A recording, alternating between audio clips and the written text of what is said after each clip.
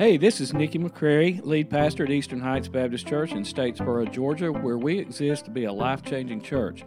So as you listen, I pray that you will be encouraged in your walk with Christ and that your life will be forever changed as you grow in your relationship with Him. Well, good morning, everybody. Well, since it's the first Sunday of the new year, I'll say it one more time. Happy New Year, all right?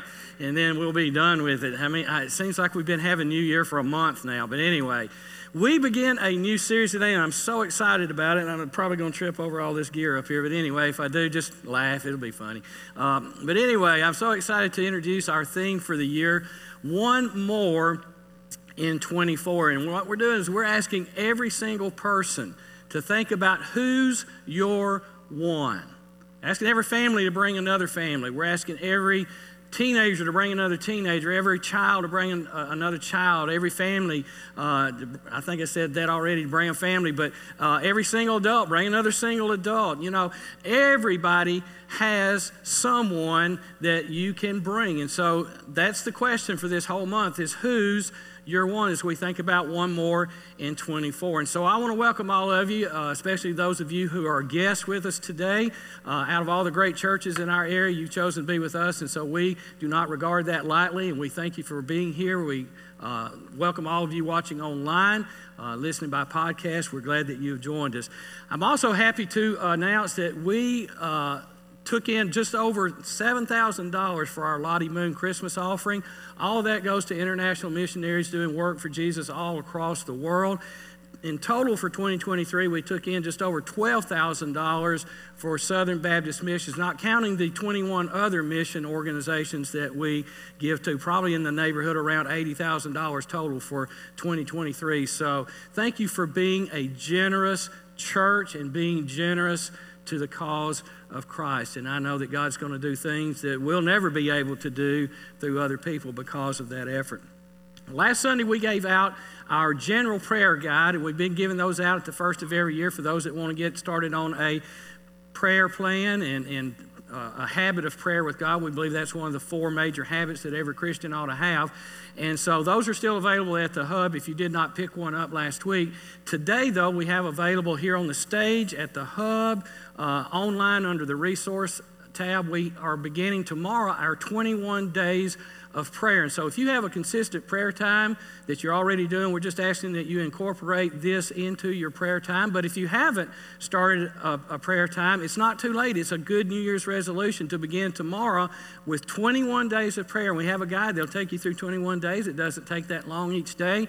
But we're asking you to pray specific things for each of those days. And then on January the 28th, we'll conclude with a prayer walk around the perimeter of our church because we want to be a church that prays first, not last. And so this will help us to get into that habit of praying. Also, next Sunday, we're going to have a small groups and fellowship groups ministry fair, or fair, so to speak, where we're going to have available people from all of our small groups to answer any questions you might have. We're going to have a new thing that we're starting called fellowship groups, because the Bible study groups focus more on Bible study and the fellowship groups focus more on the fellowship. And so whatever your need is, we've got something for everybody. And that's kind of our sub-motto around here is if you like it, we probably have it. So we hope that you'll check it out and you'll make it a priority to be a part of one of these groups this year if you're not already part of one. And so some of those groups meet on Sunday morning, some of them meet on Sunday night, some of them meet at other times during the weekend. So you can find out all about all of that stuff next Sunday. CJ will be kind of gathering that up, and I appreciate y'all that lead these groups sticking around for a few minutes. That'll be right after church to check that out. And then last but not least, our Discover class for membership is next Sunday at 5 o'clock. We're going to start out with a light meal, and you have the opportunity to discover what God wants to do in your life and how God can utilize you here at Eastern Heights. It's going to be an exciting time together. I know some of you have been waiting for a couple of months to get through the holidays to take this class, and it's finally going to be here next Sunday. We also have some existing members that said, you know what, I haven't been through that class in several years. I'm going to go through that. I want to go through that again and get a refresher on that so I can know what to tell people that are coming in the church. So if that's you, you can do that. You can sign up online. You can do it with the tear-off on the back of your bulletin. You can call the church office. A lot of ways that you can sign up. We do have child care for those 5th grade and under. All right. Well, if you're new to Eastern Heights, you don't probably know that it is our goal to be a life-changing church, right? And so as we enter this new year, I want you to think about that. What is the event or the occasion or the situation that has gone on recently where God has changed your life? And how long ago was that? How old is your testimony? And then who was instrumental in that life-changing event? Because probably God used somebody to be a part of that, right? Because if we're going to be a life-changing church, we first of all have to have life change going on within ourselves by a relationship with Jesus Christ. Because Jesus did not come so people far from God would find Him. He came to find people who are far from Him and then to change their life. That's what Jesus did. So it's our core conviction that every single person needs to have this life-changing experience with God through a personal relationship with Jesus Christ, where you accept Him as both your Lord and your Savior. You're baptized and you begin to follow Him and begin to do the things that He calls you to do. But for this to happen, every single person must have that encounter with God, because before that moment, every single person without God is lost in sin. And see, I have to say that because not everybody understands that, not everybody believes that, but without God, a person is lost in sin. And see, there are many ways to get lost, but there's only one way to be found, and that's through the message and the ministry of Jesus. And once Jesus finds you, He begs you to join in on that search and rescue mission along with Him, to search for people who are lost, because the greatest act of love is to help someone discover a life-changing experience with Jesus. And so that's why we ask you today to find your one. Who's your one? Who is it? Have you found them? Because we believe that God has put in the path of every one of you who is a follower of Jesus Christ someone who needs to know Jesus and someone who is lost. And faithfulness to the Jesus we know demands an unapologetic search for every lost person out there. And so we don't make any apologies about being a life-changing church where we ask people about their relationship with God. And we ask them to follow Jesus and to accept Jesus as Lord and Savior. We don't make any apologies about that. You know, we're not a oh, excuse me kind of church. Okay? Now, we don't just jump down their throat about it. But we are not apologetic in that search, because you know what? That was Jesus' mission. It says in Luke 19:10, for the Son of Man came to seek and to save those who are lost.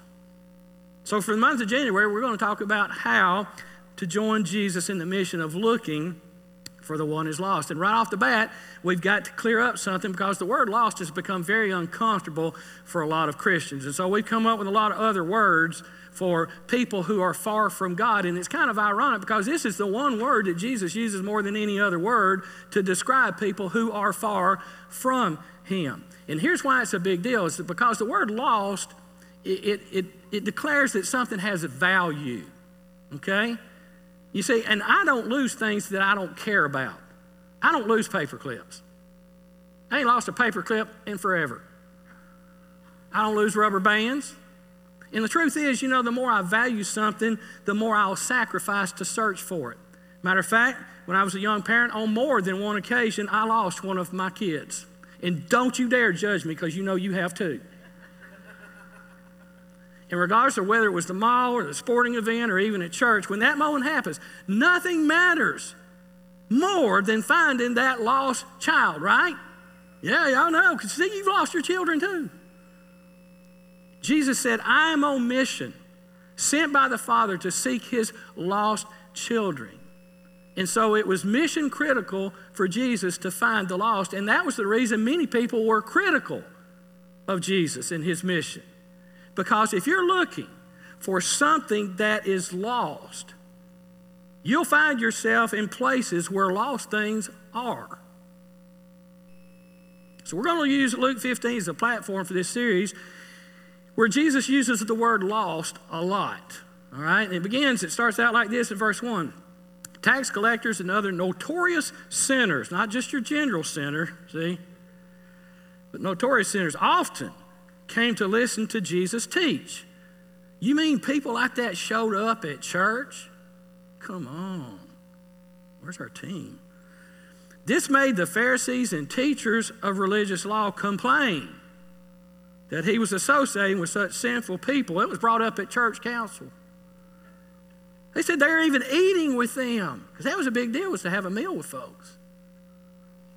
And that's what it actually said. That's why I went ahead and put that in there. Because, see, Jesus hung out in places where you find lost things. And so he begins to tell us these stories about stuff that's lost. A sheep. He tells us about a lost coin. He tells us about a lost son. And so if you're taking notes, all these kind of had the same point. That is, nothing matters more than finding someone who is lost. And that's a bold statement. I'm not going to back off of it. Nothing matters more than finding someone who's lost, because eternity is at stake. And so I ask you again, who's your one? Who's your one? So what we're going to see is there's more than one way to be lost. Matter of fact, next week we're going to talk about that lost coin, because coins don't get lost by themselves. People lose them or they drop them. Would you believe, I cannot make this up, okay? In my 13 years here at Eastern Heights Baptist Church, I have never one time, in all the many times I've been in that staff bathroom, okay, have ever found a coin laying on the floor. And this morning, what do? The first time I walk in there this morning, I find this dime on the staff bathroom floor. And yes, I picked it up. Because it's mine now. Somebody maybe was just giving their 10th. I don't know. But anyway, you know, people are that way. Some people remain lost and are still far from God because they got dropped by somebody along the way. They just were treated badly. So they're still far from God. We're going to talk about that. We're going to talk about the rebel. That person that shakes their fist at God, says, I don't want God and I don't need God. See, that's another way to get lost. And then the last lesson, we're going to talk about the person that is far from the Father, but they never left the Father's house. You see, you can be incredibly religious and still be lost. But you know, I think most people are like sheep. Yep, they just get lost and they don't even realize they're getting lost. And that's who your one might just end up being. If you're taking notes, your one could be one who has wandered away. That's who your one could be. I'm asking you who's your one. I'm going to give you some hints as to who to think about, okay?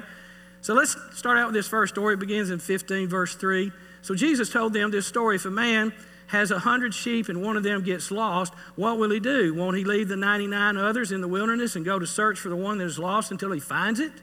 And when he has found it, he will joyfully carry it home on his shoulders. When he arrives, he'll call together his friends and neighbors, saying, rejoice with me because I have found my lost sheep. This was a big deal. This was their livelihood. And then look at this next verse. In the same way, there is more joy in heaven over one lost sinner who repents and returns to God than over 99 others who are righteous and have it straight away from the fellowship hall, from the Sunday school room, from the sanctuary, from the worship center. Now, that's not what it says, but that's what it's saying, right? There's a party in heaven over one that's saved a lot more than there are on those other occasions. Because, see, people are really good at getting lost. They really are. And the most common way it happens is they just wander away. You know somebody like that. They've made a total wreck of their life, but they didn't mean to. I mean, they didn't mean to have an affair that totally ruined their family and their marriage. They never meant to have a drinking problem. If they could see where it was going to lead them, they would have never started it, right? They didn't intend to become a workaholic and never have time for God or the church or God's people and God's things. It just happened. And now they look up and they think, how in the world did I get to some place I never meant to be?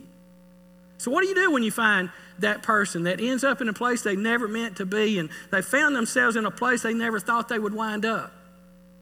What do? Well, you go find them. You go find them and you go friend them, because you know what? That's what Jesus did. It's not complicated, folks. Jesus just made friends with sinners. So each week we're going to look at how Jesus is going to show us how to look for the lost. And in this first story we're going to look at today, it's a man who wound up in a place that he never thought he would be. And his name is the name of my oldest grandson, Levi. All right, let's look at it together. Luke 5, verse 27. Later, as Jesus left the town, he saw a tax collector named Levi sitting at the tax collector's booth. Follow me and be my disciple, Jesus said to him. So Levi got up, left everything, and followed him. Now that's saying a whole lot right there. We don't have time to even unpack all that right there. Verse 29, later, Levi held a banquet in his home with Jesus as the guest of honor. This is a big deal, folks. Many of Levi's fellow tax collectors and other guests also ate with them because, who else was he going to invite? But the Pharisees and the teachers of religious law held a church council meeting again and complained bitterly to Jesus' disciples, why do you eat and drink with such scum? They asked this to the disciples, but Jesus is the one that gave the answer. Jesus answered them, verse 31, said, healthy people don't need a doctor, sick people do. I have come to call not those who think they are righteous, but those who know they are sinners and need to repent. Now, Jesus went to a lot of parties, right? And it seems like every time Jesus went to a party, poopers were there, right? And in this instance, the poopers that were there, they couldn't understand why if Jesus was so good, why he was hanging out with bad people. They just didn't get it. And see, they had lost sight of God's affection for lost people. And I think many Christians have as well. I've actually had people tell me the reason I don't look for lost people, the reason I don't run around wondering about who's my one is I don't like to hang out with sinners. I just don't like them. And I think that's where more of us are than we would like to admit. I know I like to be around people I like, not around people who don't have anything in common with me, right? But you're a pastor. I know. I'm a human pastor. Now, back at the church I served in Alabama when I was still able to eat white flour and white sugar, I would go into the Winn-Dixie at least once a week and I would get a dozen glazed donuts because it was a small town. We didn't have a Dunkin' Donuts or Krispy Kreme or anything like that. I'd be dead by now if we did. But I'd go into Winn-Dixie. They had the best fresh glazed donuts. I'd get a dozen of them, take them to church office every week. I'd eat about half of them. Everybody else would nibble on the rest of them, you know. Well, when I was going there, I met the store manager. His name was Ken. And he liked to play golf, and I liked to play golf. So we ended up kind of becoming friends and playing golf together. And he'd hit a bad shot. Man, he had let off a string of words about that long. You know. And he looked around, and then he said, oh, I'm sorry, preacher. I'd hit a bad shot, and I said, well, darn. yeah. I got some land to sell you somewhere, too. All right. Anyway, a few weeks into our friendship, you know, I did what all preachers do. I said, Ken, I'd like for you and your family to come visit our church sometime. And he politely declined. Next time I went out, I asked him again. He politely declined again. Well, after a while, you know what happened? Same thing happens to you. He quit going golfing as much anymore. And so I'd still see him at the store getting those donuts, and I'd still say, you know, hey, Ken, let's go play golf. Yeah, we're going to do that soon. We're going to do that. It never happened. So finally one day I just went by his house, which was an old, dumpy-looking trailer in a not-so-good part of town. I knocked on the door, and his wife answered the door, and then she reluctantly invited me in because that's what you did 30 years ago. That's about when this was, okay? And they were both totally embarrassed beyond anything I could describe because there were beer cans everywhere, whiskey bottles. It reeked of marijuana smoke. Their two little boys, about 6 and 4, they were filthy dirty. So I just kind of quickly said, you know, hey, I came by to see if you wanted to play golf tomorrow, and if you can't play tomorrow, I'm going to come by again tomorrow to see if you want to play the next day. So at this point, he's ready to get rid of me. You know, he said, I'll play golf tomorrow. So we did. We went out and played golf, and we were a couple of holes in, I guess, and finally he said, Nicky, I just got to ask you something. He said, I don't understand why, after seeing what you saw yesterday and the way that I live when I'm not at Winn-Dixie, he said, I don't understand why you'd even want to play golf with me. As a matter of fact, that's why I don't want to come to your church. He says, I'm embarrassed to be in church. He said, because I like to drink and I like to smoke weed, and I know I've got to give all that up to come to church. And I said, well, Ken, I said, you don't have to quit all that to be my friend. And I'd be honored to have my friend come visit church with me. And so you know what? A few weeks later, Ken and his family showed up at church, and I was surprised, and I think they were too. And a few weeks after that, he confessed Jesus as his Savior, and he was baptized. He wanted everybody to publicly know, I've made a change. Jesus changed my life. A few weeks later, his wife accepted Christ, was baptized. Not too long after that, the boys accepted Christ. They were baptized. Well, about a year and a half into all of this, he quit Winn-Dixie, which I was very disappointed about because I lost my discount on the donuts. But he quit Winn-Dixie to become a pastor of a little church down the road from where he had found Jesus at the bigger church. Not too long after that, he resigned that church and ended up at seminary at Southwestern Seminary. Graduated with his degree from seminary. Ken has spent the last 3 decades in Africa leading thousands upon thousands of people to Christ, and a few bushes and trees, because he will witness to a rock. I mean, Jesus so changed his life, I felt ashamed after he got saved. I thought, man, I need to be more like Ken. Ken says, no, you just need to be more like Jesus. I said, well, I'm working on it, brother. But you know what?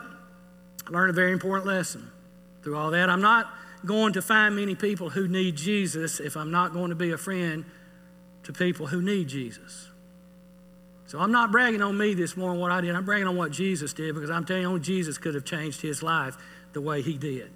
And in talking to CJ lately about reaching the lost, he's reminded me by his own lifestyle that I've got to get back to liking people that are nothing like me, because I've kind of gotten away from it over the years. Maybe you have too. So let's learn what Jesus teaches about becoming friends with people who are far from God. And I'll get through this pretty quick. First of all, we need to see patience, not problems. Need to see patience, not problems. You ever notice Jesus seemed to attract people that had a lot of pre-existing conditions with them? Right? And that's because he saw people with problems. He didn't see people as problems. He saw them as helpless, like sheep without a shepherd. And so he saw their helplessness more than he saw their sinfulness. And that's where we need to get back to, folks. That's what he focused on, was their helplessness. See, if you find a sheep, you don't take a stick and whop it upside the head and say, what the heck are you doing getting lost? Get back over here. That's not what you do. You don't find somebody who's sick and then just chew them out for being sick, even if some of their choices led them to that sickness or whatever. You just don't do that. See, here's the thing. Most sick people don't want to be where they are. And most lost people don't either, even though they might not admit it. See, Levi didn't have the goal of his life to become the most hated person in town. But he found himself in a place he never wanted to be. So how did he get there? Because there's a story behind it. I mean, was he an orphan? So he had to take that job on? Did he have a lot of medical bills and had children that had problems and he just couldn't pay, so he had to take on the tax collector job? Did he have a personal disability himself that he couldn't take on a regular paying job? He had to take on the tax collector job? I mean, what's the story? Because there's a story behind that. And we don't get to see what that is, but there is one. Because nobody wants to be the most hated person in town doing the most terrible job there is. But see, every patient has a story. And when you learn what it is, you're more patient with that person, right? You see, people far from God drew close to Jesus because they sensed Jesus liked them. Because what Jesus did, he didn't just tolerate them, he valued them. So I'm not talking about find somebody that you can tolerate. I'm asking to find your one who has value. Because Jesus never one time said to somebody, you know what, you got yourself into this mess, you can get yourself out of it. That's not what Jesus did. Jesus said, you know, I'm a doctor, and I'll walk you out of this if you're ready to leave where you're at. You got to be willing to leave. And that's the second thing Jesus teaches about being a friend. You got to stay near, not far. When you think of all the metaphors Jesus used to call us on this mission, they all have basically the same idea. Like when he talked to the fishermen and he called them to be his disciples, he said, I want y'all to come be fishers of men, because he knew that fishermen would understand you don't just sit at home and wait on the fish to come knock your door down. You have to go where the fish are, right? And when a sheep gets lost, you don't just lay around on the couch watching whatever and hope that the sheep just shows back up one day. No, you leave the comforts of everything and all the other 99 that are at home, and you go out in the wilderness where that sheep's probably going to be, and then you bring it back home. You see, the church, you know this, the church did not call the lost, God did not call the church, God did not call the lost to go to church. Y'all know this, right? God called the church to go find the lost. And you've heard it so much, it goes in one ear and out the other. Because I'm telling you this morning, if you're sitting there thinking, who's my one, and you're not getting anybody to come to mind, then you're not being the church God's called us to be. You can't find something that's not missing, I think. Isn't that right? I don't know, I just made that up. But you're never going to go after someone that's not on your heart and mind. And I know I've got to use a little word caution here, because I know I used to teach those teenagers all the time. There's that verse in the Bible that says, bad company corrupts good morals, and it does. And I know there's that verse in there that, blessed is the man that doesn't walk in the way of sinners and sit in the seat of scoffers. I know those verses, okay? And I know that we have to be conscious of a person's particular area of weakness. I've always told the teenagers, if you're on a diet, don't hang out in the kitchen. All right? And so if you deal with alcoholism, it's probably not a good idea to take your friends out to for drinks to try to tell them about Jesus. It's not a good idea.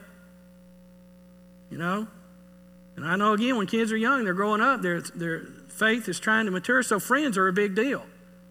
Friends are the number one influential factor in a teenager's life. It's not their parents, and it's not Jesus yet. It's friends. So friends are important. You need to pick the right friends, because it's going to matter what you do and what you end up, the road that you're going down, because you're not ready to handle negative peer pressure yet. I know all of that. But I also know that Jesus didn't believe that separation from sin meant total isolation from sinners. That's not what he meant. What kind of doctor avoids going to a hospital because there's sick people there? I mean, didn't we applaud all of our medical professionals during the pandemic when they went and put on their gowns and their masks and they went into where the most contagious people were to bring them health and healing? Because that's where a doctor and a nurse and a medical person belongs, right? Maybe we need to stop using the word seekers for lost people, because God has called us as his church and as Christians to be the ones that are seeking out the lost. We're the seekers. That's right. Christians need to be everywhere that people who are far from God are. We need to be in the schools. We need to be in law enforcement. We need to be in government. We need to be in all the noble positions. See, I don't know if you realize this or not, but I believe this with all my heart. Levi would have never come after Jesus if Jesus hasn't come after Levi first. Because he was hated. And he believed Jesus even hated him. He didn't believe anybody liked him. He'd have never sought out Jesus. And we need to be people. And we need to go to where people are who are far from God and don't know who Jesus is. And here's why. Because every now and then, someone who is in a place that they never thought that they would find themselves, they decide, I don't want to be here anymore. And they've got to call somebody, and that somebody needs to be you. You want to be that friend who gets the first call when somebody decides, hey, I don't want to be here anymore. Now, what do I do? And when you get that call, here's what you do. It's the third and final thing. You say start, not stop. You say start, not stop. And I'm almost through. You say, I didn't tell Ken, hey, you need to stop all that drinking and smoking weed and all that kind of stuff. What I did tell him is you need to start following Jesus. And here's the way you need to do that. See, Jesus called the absolute worst version of Levi that he could have called. He didn't call the cleaned up version. He didn't call the far from God. He called the worst thing. He didn't say, Levi, I'm so disappointed in you. Matter of fact, I'm going to put you on probation. I'm going to give you a month. I'm going to come back through here. And if you're up to snuff on everything, then you can join Team Jesus Army and we'll go conquer the world. That's not what he said. He just walked right up to Levi and said, hey, come follow me. Levi looked around and went, well, you know what? It can't get any worse. So he left everything and followed Jesus. You see, the good news today, don't miss this, folks. The good news is the I am does as is. And I'm glad when I was 13 years old, Jesus just took me as is. Y'all know what I'm talking about. The thrift rack, says as is, because when you find that article of clothing, it's going to have a stain on it. It's going to have a little hole in it somewhere. And I know they charge extra for the holes now. But anyway, y'all know what I'm talking about. That house, you're looking at buying, it says as is. It's going to have a floor missing somewhere in one of the rooms, right? You know what as is means. See, God does as is, and that's why his church is full of people who belong on the as is rack, like you and I. Because we have flaws everywhere. We're all sin sick, right? Matter of fact, I want you to turn to the person next to you and say, I'm sicker than you are. Do it right now. Go ahead. I'm sicker than you are. All right? That's a good thing, right? And look, I'm aware the church has hypocrites because I know there are people that are sick, but they're so vain and they're so proud that they won't admit that they're sick. And you know what? Their heart is so far from God and they're so rebellious that they just don't care. They're still at church, but they don't care what kind of witness they're putting out to the rest of the world. They just don't. But you know what? The truth is most people in church that are sick are letting Jesus help them get better. I like it that way. Don't you? Most people in church that are sick are letting Jesus help them get a little bit better week after week. You know why? Because they've started following doctor's orders. And when you follow the doctor's orders, you learn, I don't have to stay sick. I don't have to stay in a place that I've ended up where I never meant to be to start with. I can actually go to a new place. I can have a life-changing experience and I can get well. So here's our takeaway today. Who's your one? Because someone's eternity is depending on you. Now let that settle for a moment. Someone's eternity is depending not on the person sitting next to you or in front of you or behind you. It's not depending on me. It's depending on you. Who's your one? If a man owns 100 sheep and one of them wanders away, will he not leave the 99 on the hills and go to look for the one that wandered away? Would you pray with me? Heads are bowed and eyes are closed because it's decision time. And some of you here this morning, you need to bow your head right now and you need to thank God for finding you when you were lost and far from him. You need to thank him for finding you when you were in a place where you never thought you would be and you never meant to be, and he found you nonetheless. And then I want you to think about that someone that God probably used to facilitate all of that. So some of you need to pray right now a prayer of thanksgiving for those things and those people. Would you do that? And then some of you need to ask God for the wisdom and the courage to be a friend to someone in your path that is lost. Would you pray for God to show you that person and to pray to give you the courage and strength to be that kind of friend today? And then last but not least, some of you need to pray a prayer where you just admit that you're sin sick and that you're lost. You've never asked Christ to do any kind of life change in your life. You've never considered that really. Never thought he could or would. But today is the day that Jesus has found you. Would you be willing to do as Levi did and just leave everything, just drop it completely and turn your life over and give it to Jesus? Would you ask him into your heart right now?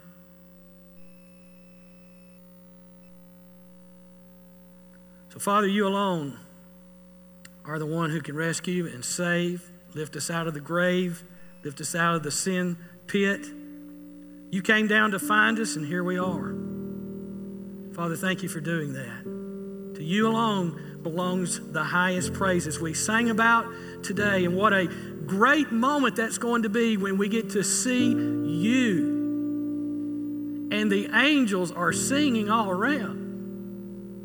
And it's going to be glorious. But there are going to be someone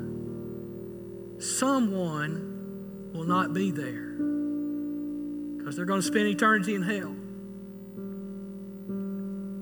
Father, may you put on our hearts someone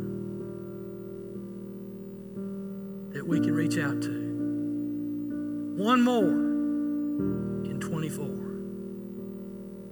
It's in the name of Jesus we ask it. All God's people in agreement said, amen. Let's stand, let's worship together. We hope you were encouraged by this message today. If you would like more details on our church, please visit us at ehbcstatesboro.org.